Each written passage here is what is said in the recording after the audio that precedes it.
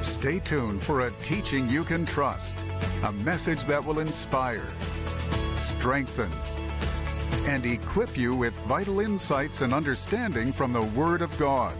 Here is Rick. Welcome to today's program. I've been waiting for you, and today we're going to return to Jude verse 1 and finish what we didn't get to yesterday, and then we're going to jump right into verse 3. But hey, if you need prayer, give us a call. We're waiting to hear from you, and we want to pray for you. Or send us an email. The moment we hear from you, Denise and I and our entire team, we're going to really pray for you. Just recently, I was in the Tulsa office, and my team didn't know I was doing it.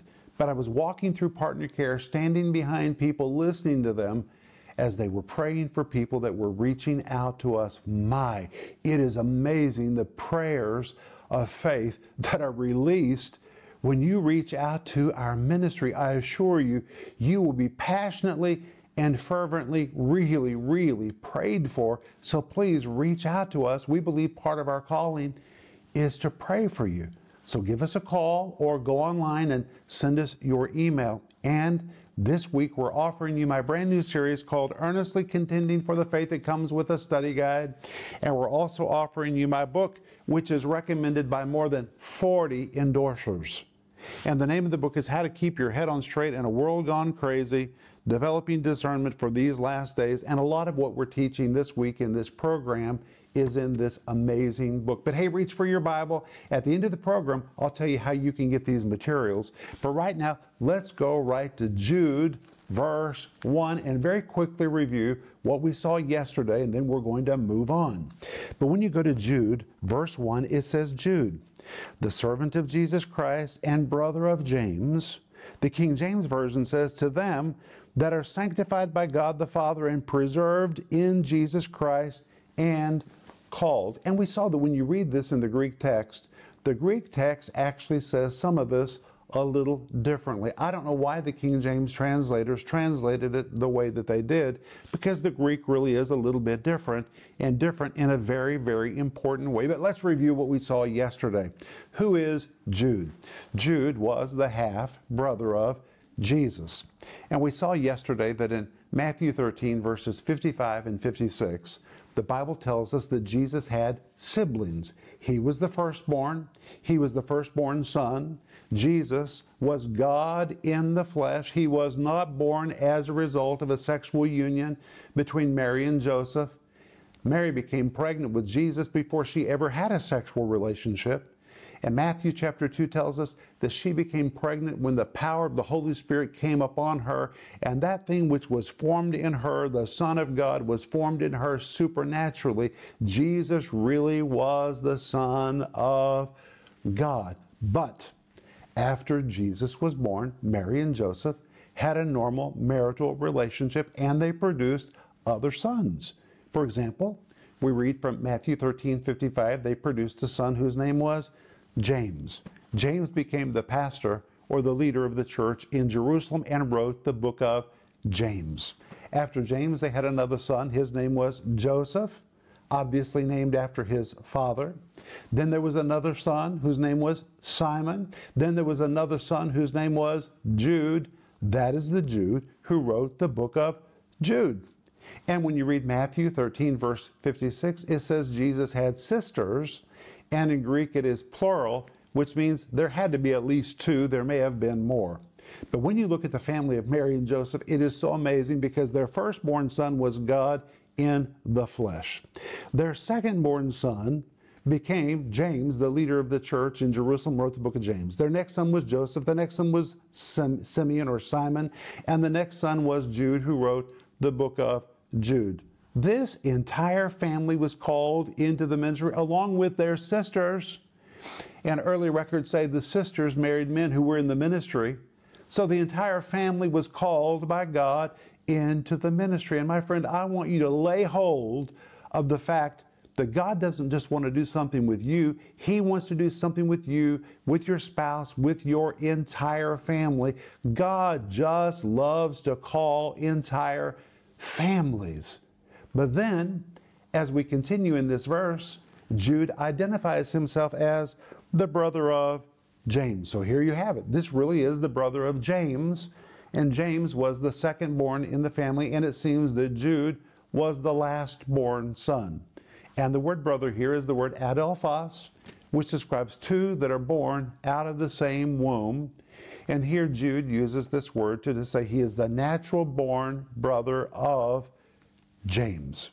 He also identifies himself as the servant of Jesus Christ. The servant of Jesus Christ.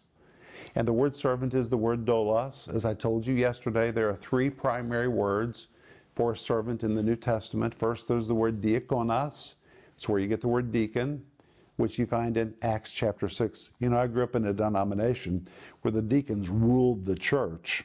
But in fact, the word deacon, the Greek word diakonos, describes high-level servants. They're not to be rulers. They're to be the best servants in the church.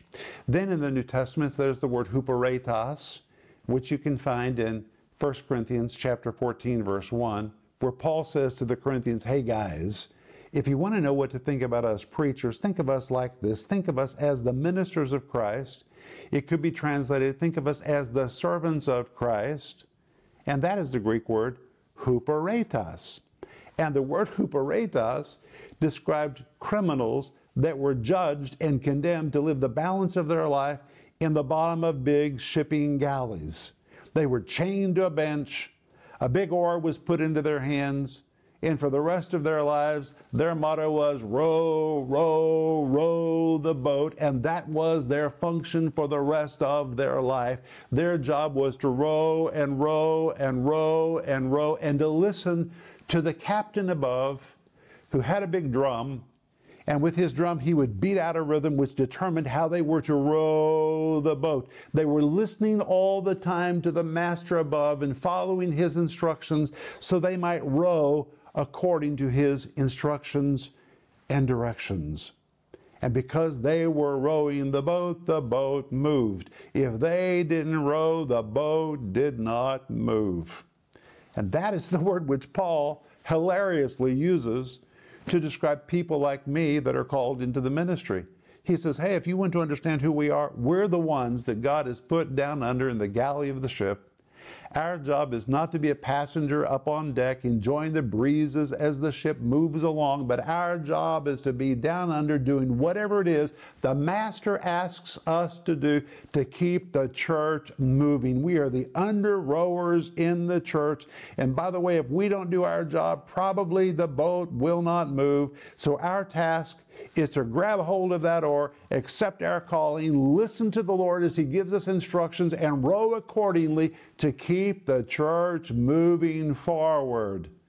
You need to understand, your pastor may stand on the stage, but my friends, if your pastor doesn't do what he does 7 days a week, it is likely the church won't have much movement. Everyone called into the ministry, their job is to row the boat. And I don't know what is your particular assignment in the church, but you need to understand you're also called to be an under rower. If you're in the nursery, if you are a deacon, if you serve on an evangelism team, if you serve in a Sunday school class, or if you serve in the worship team, your job is to grab that oar and row accordingly. Do what the Lord has asked you to do, because when you do your part, movement happens in the church. And if people don't do what they're supposed to do, then the church has no forward progress. But that's the word Paul used to describe himself in 1 Corinthians chapter 4, verse 1. We're the under rowers. We're the guys who are rowing the boat to make sure this church keeps moving forward. But now we come to Jude, verse 1, and Jude does not use the word diakonos. He does not use the word huperetas. He uses the word doulos, and the word doulos in the New Testament and in secular Greek of that time was the most abject term for a slave. Now, sometimes people say, well, I'm not a slave, I'm a son of God. Of course you're a son of God. That's a position that God has bestowed upon you. We are, behold, the Bible tells us in 1 John, behold, we are the sons of God. It is an amazing thing that God has bestowed upon us. We've been adopted as His sons. In position, that's who we are. But in attitude, we have to be servants. We have to be willing to do whatever he asks us to do and to live solely to fulfill his will. And that leads us to this word servant in Jude verse 1, the Greek word doulos. It depicts a slave or servant whose will is swallowed up in the will of his master, and he lives for the sole reason to do the bidding and to do the desires of his master, whatever it may be. His job is to faithfully execute anything that his master will ever ask him to do. And now Jude uses that word to describe himself. And as I told you yesterday, he could have leveraged who he was by saying, Jude, the half-brother of Jesus. But that's not what he did. He said, Jude, the servant of Jesus Christ. Jude, I'm one sold out to do his will. I'm going to do whatever he asks me to do, wherever it is. I'll go wherever he says. I'll say whatever he tells me to say. My task is to faithfully execute any assignment he ever gives to me. And even though we are sons and daughters of God, in attitude, we have to be servants. That's how Denise and I have lived our life. That's what we've taught our sons. That's what we're teaching our grandchildren. That's what we teach our church. And that's what I want to say to you. In attitude, you have to have a willingness to do anything that Jesus will ever ask you to do. Say amen. That's what a servant does. But then it goes on and it says, Jude, the servant of Jesus Christ and the brother of James, the natural-born brother of James, to them that are sanctified by God the Father and preserved in Jesus Christ and called. Then in verse 2 he says, mercy unto you and peace and love be multiplied. Let's look at this. First of all, he says, to them that are sanctified by God the Father. But guess what? The Greek text absolutely does not say that, and I don't know how the King James translators ever even translated it like that. The Greek actually says, to them that are in God. I'm going to read to you from my notes. The word in is a little preposition, which means in, inside, located inside of, and gives the impression of one that is permanently located in the interior of a particular sphere and who operates inside the sphere where he has been permanently located. He's describing us being in Christ. We are in Christ. We are deeply embedded in Christ, and this means we who are in Christ are in a new spiritual location, and we must make it our objective for this truth to become our experiential reality. That is amazing. We are deeply embedded inside Jesus. The enemy cannot touch us because we are in him. And there's something else very important. The Greek actually says, also having been loved by God the Father. And that word loved,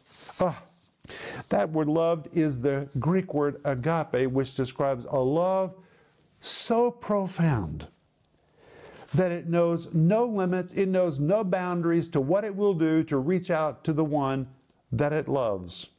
And that's why we find this word used in John 3:16, for God so loved. It doesn't just say God loved, it says God so loved. It was so profound. He knew no limitations, no boundaries. There was nothing that he would not do to express this love and to do something to change our lost condition.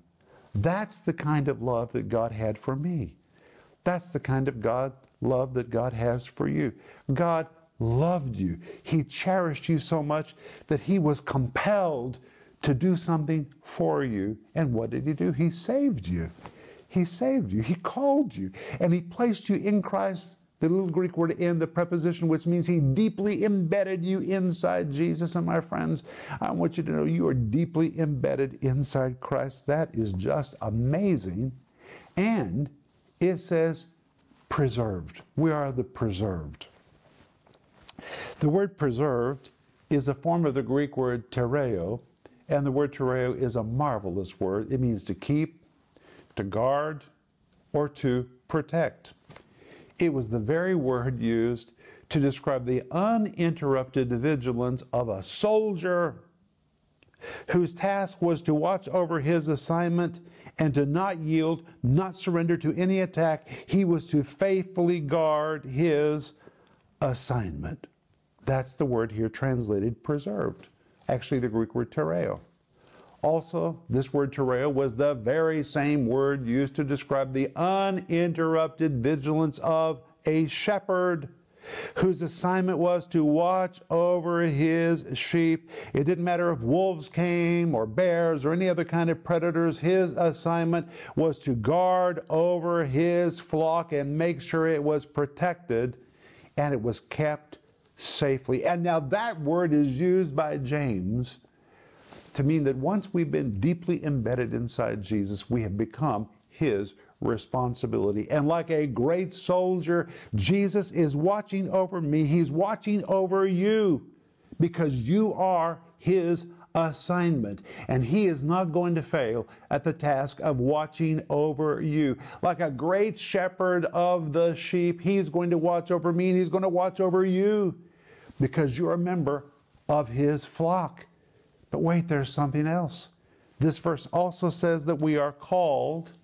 And the word called is a form of the Greek word kletos. Please listen to this. It means to beckon, to call, to invite, or to summon. And listen to this. It was often used to convey the idea of those called or invited to an event that normally was closed to the public. You couldn't come unless you were called or invited. Thus, it was an event that one could only participate in by a VIP invitation. For example, this word called, the Greek word kletos, was the very word used to describe a special invitation extended by a king who asked people to attend a feast. And because such royal events were closed to the public, a person couldn't attend that event without being invited. And receiving an invitation to attend this kind of special occasion was considered to be an honor that was to be treasured. It was to be prized. It was to be revered. And now Jude uses this word to tell us that we could have never come to Christ by ourselves. Of course not. We were dead in sin. We didn't have eyes to see. We didn't have ears to hear. This is why Jesus clearly said in the Gospel of John, no man can come unto the Father except the Spirit draw him. But when the gospel invitation came to us, suddenly we had ears to hear, we had eyes to see, and God invited us to salvation. We could have never come on our own. It was a VIP invitation which God extended to me and to you. And my friends, we need to prize our salvation. We need to treasure it. It is such an honor that we are the invited of Jesus Christ. Isn't that just amazing? But wait, what does the next verse says? The next verse says, mercy unto you, and peace and love be multiplied. Well, let's look at that word mercy. The word mercy is the Greek word eleos. It can be translated as pity, but my friends, pity doesn't do much good for anybody. But the word eleos is much more than pity. It describes a compassion that is driven to action.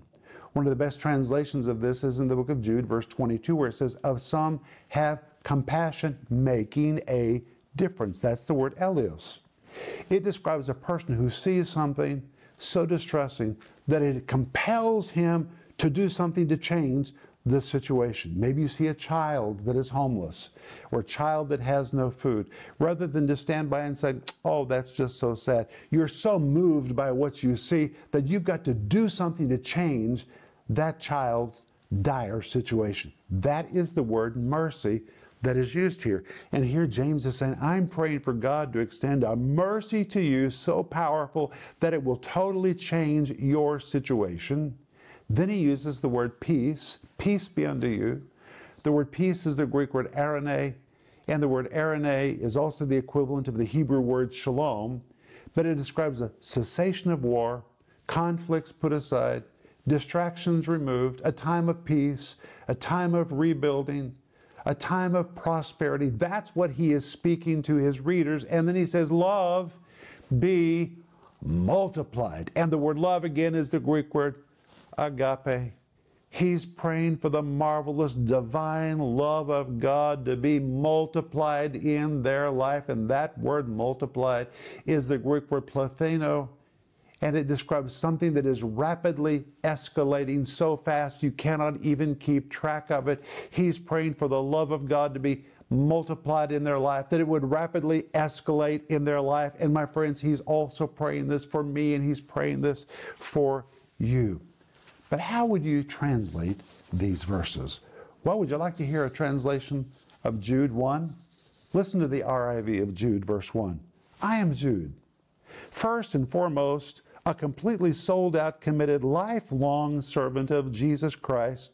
And as true with all such servants, that means I now live solely to do His will and to faithfully carry out any assignment He will ever entrust to me. I'm also the natural-born brother of James. But in this letter, I'm writing to those who are in God the Father, to those who are deeply embedded inside Him, having experienced the inexpressible, indescribable, unspeakable love of God.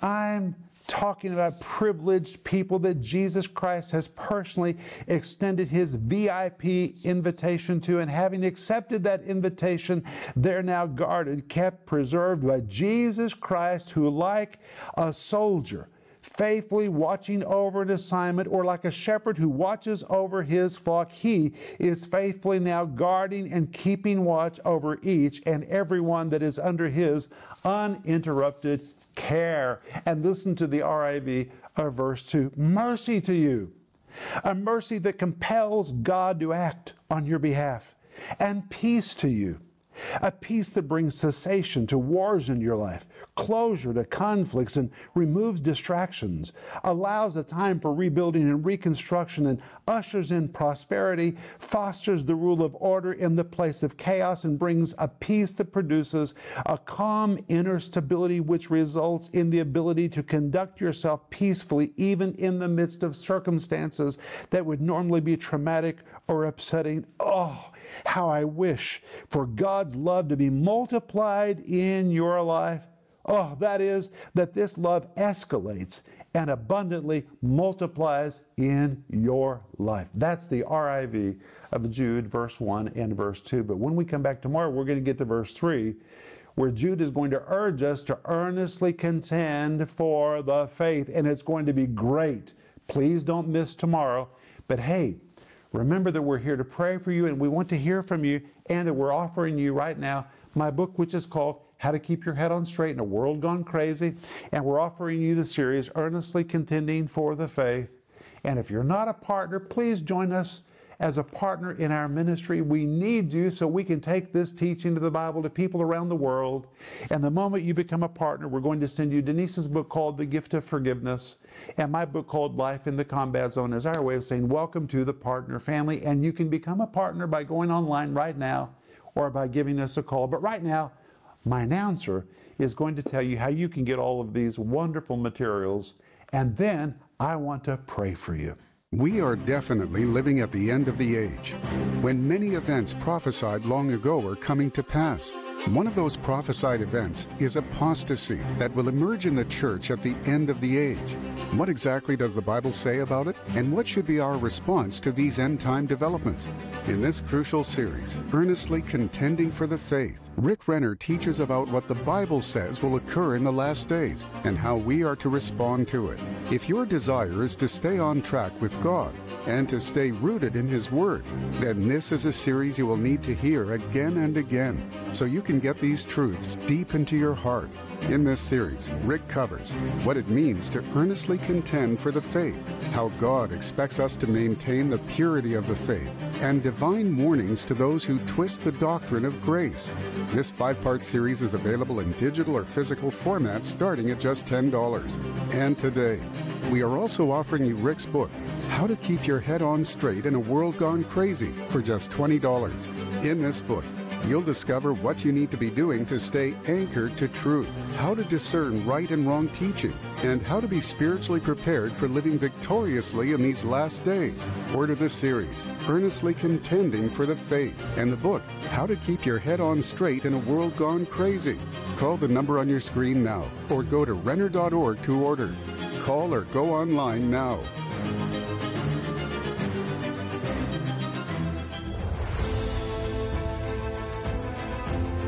Friends, this is Rick Renner, and I'm standing inside what's going to be the new studio in our TV studio in Moscow. You have given to make this happen. And right now, as you know, prices in Russia are just skyrocketing because of what's taking place in our part of the world. I want to say thank you to every one of you that have done something sacrificial to help us buy all the materials we need to finish the interior. We need to wrap this up as fast as we can. Proverbs 10:21 says, "The lips of the righteous feed many." And I want you to understand that from this spot, we're going to feed people all over the world the Word of God. It's not about a building. We're not interested in buildings. This is an anchor that is pivotal for the proclamation and the distribution of the Word of God to this entire part of the world, and it is so, so needed. And by being a partner with us and being a part of our giving team to wrap this up, every time the signal goes with the Word of God into people's private spaces all over this part of the world, God is going to credit you with part of the reward for what's going to happen, because it's your seed, it's your offerings, it's your sacrifices that are helping us to do this. And when people's lives are transformed, it will be credited to your account. And I want to say thank you for everything that you've already done.